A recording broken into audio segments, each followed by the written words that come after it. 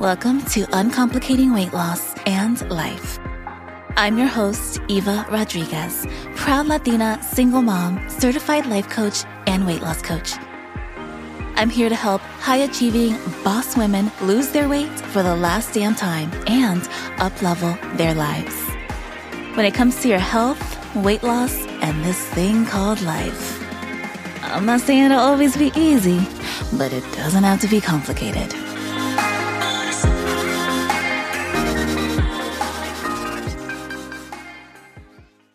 In today's episode, I'm going to address whether or not going gluten-free can help with weight loss. And I will also share some simple steps on how to go gluten-free if it's something that you've been considering. So in my last episode, I mentioned that I found out a few months back that I'm gluten intolerant and that I probably wouldn't have found out if I hadn't gone to a functional medicine doctor, because I go to my primary care doctor every single year and always do all of the blood work and all the physical stuff. And so in January, they did my blood work per usual and told me that everything was fine. But when I went to my functional medicine doctor in May, she found that I am intolerant to gluten, eggs, and dairy, which explained so much about why I would break out in these random rashes out of the blue, why I would get bloated after a lot of my meals, and even why I constantly had brain fog. In fact, one of the first things that I said to my new doctor was, for some reason, I'm always tired, and I think I might have ADHD or something because I have a really hard time focusing and concentrating.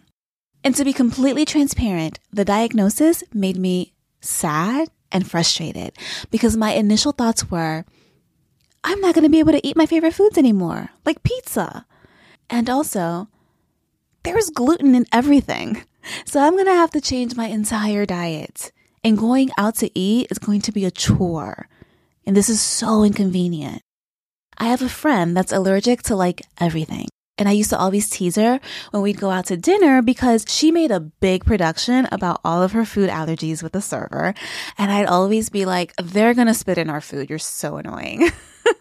And I guess that's what I get for being an asshole, because now I'm not as over the top as she is, but I do have to be careful with what I'm choosing from the menu. So it has definitely been a huge lifestyle adjustment for me. But once I got past all of those thoughts and I changed all of the foods that I was eating, I genuinely started feeling better. I started thinking more clearly and being less forgetful and distracted. And it goes to show just how true this quote by Anne Wigmore is. The food you eat can be either the safest and most powerful form of medicine or the slowest form of poison. I didn't realize that my favorite foods were slowly damaging my brain function and my gut health. But does going gluten-free help you lose weight? It's interesting because some of my clients will post in their food journal things like, I had cookies for dessert, but they were gluten-free.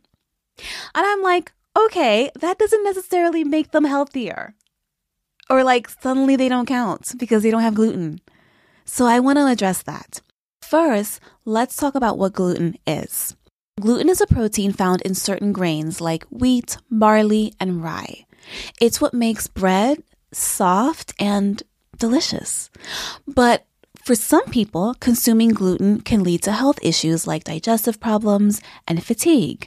And it's important to note that gluten intolerance or gluten sensitivity is not the same as celiac disease. Celiac disease is a genetic autoimmune disease that triggers antibodies to attack the small intestine.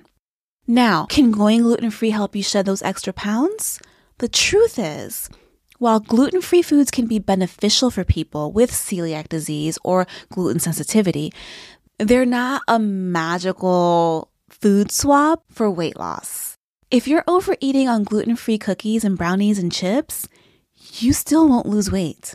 In fact, I even went a little bit overboard in my quest to find some gluten-free and dairy-free desserts, and I gained a few pounds. So I don't want any of us falling into the trap that just because the food is, quote, healthier, it gives us free rein to overdo it.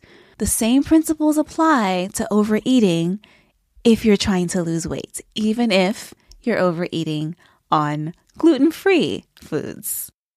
Now, if you want to go gluten-free because you want to see if maybe the foods that you're consuming with gluten could be giving you similar side effects to what I had, like bloating, headaches, and brain fog, here are 5 simple steps to going gluten-free. Keep in mind, I am not a doctor. These are just the steps that I took that worked for me. I highly encourage you to consult with a functional medicine doctor. So step 1, get familiar with gluten. Start by learning about foods that contain gluten. Look for ingredients like wheat, barley, and rye on the food labels. These are indicators that the product contains gluten. Step 2, explore the gluten-free section at your grocery store. You'll very easily find gluten-free alternatives to your favorite foods, such as pasta, bread, and cookies. Remember, fruits and vegetables and rice are naturally gluten-free, so you don't have to worry so much about those items. Step 3, find simple gluten-free recipes on Google. Experiment with cooking easy meals using gluten-free ingredients, like a grilled chicken salad with fresh vegetables or a rice bowl with beans and salsa. Step 4, prevent cross-contamination. So if you live with others and the people in your household are still consuming gluten, just take precautions to avoid cross-contamination. Using separate utensils, cutting boards, and even toasters will be helpful to prevent tiny bits of gluten from getting into your food. And step 5, be patient. Transitioning to a gluten-free diet may take some adjustment. It may feel difficult. It may feel like an inconvenience. It may even feel unfair, like I felt, because I can't eat pizza anymore. I mean, to be fair, I could eat pizza if I wanted to, and I have, but I immediately feel it. I immediately feel the effects. And for whatever reason, I get a rash on my belly when I eat pizza now, which is so fucking bizarre. So it literally isn't worth it anymore.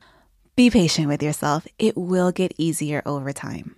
Keep in mind that everyone's body responds differently to dietary changes. What works for one person might not work the same for you.